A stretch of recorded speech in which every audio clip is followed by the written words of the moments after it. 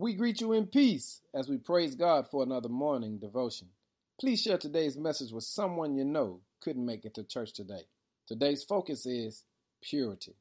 Now, purity simply means that which is unmixed, that which is free from dust, dirt, or taint. It's spotless or stainless.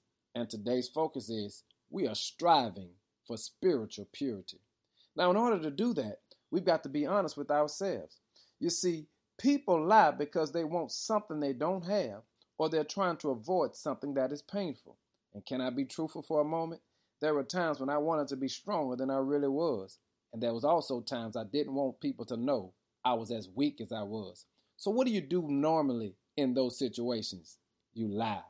But when you're striving for spiritual purity, you understand lies is not an option.